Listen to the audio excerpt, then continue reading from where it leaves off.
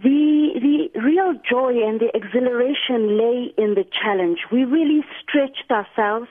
We stretched ourselves intellectually. We combed the globe for international best practice in editorial policy making, and we reached out to sections of the newsroom that were previously quite silent, even though they had views on the matter.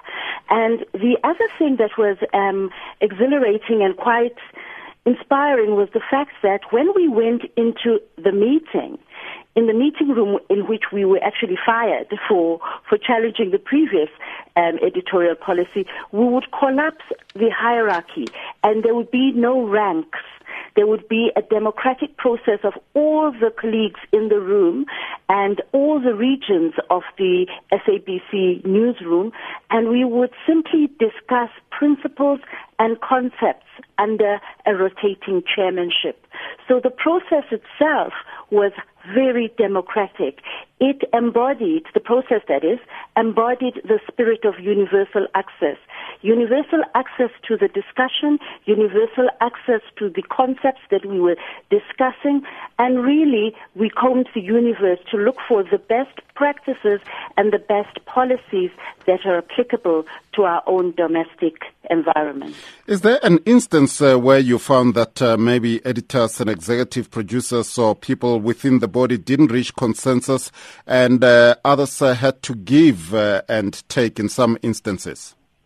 Indeed, there were, and at the back of the document that we have presented to the interim board of the SABC, we have stipulated those areas on which there was insufficient consensus, and we have listed them as a snag list.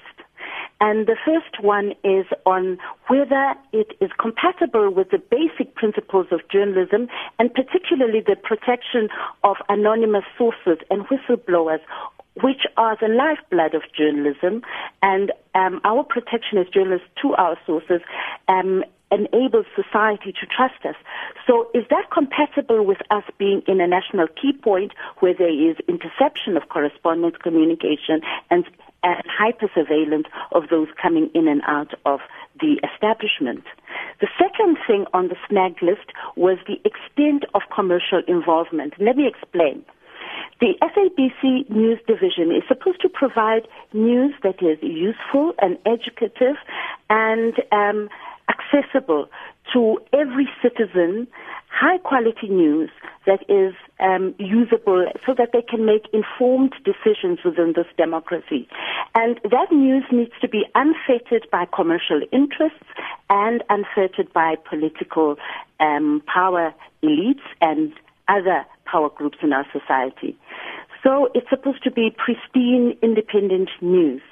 Now, we asked to what extent is commercial advertising in different spaces of news acceptable. And we couldn't agree on the parameters, even though we agreed on the principle of independence from commercial forces. Remember that we do have a mandate which partially allows us to generate revenue.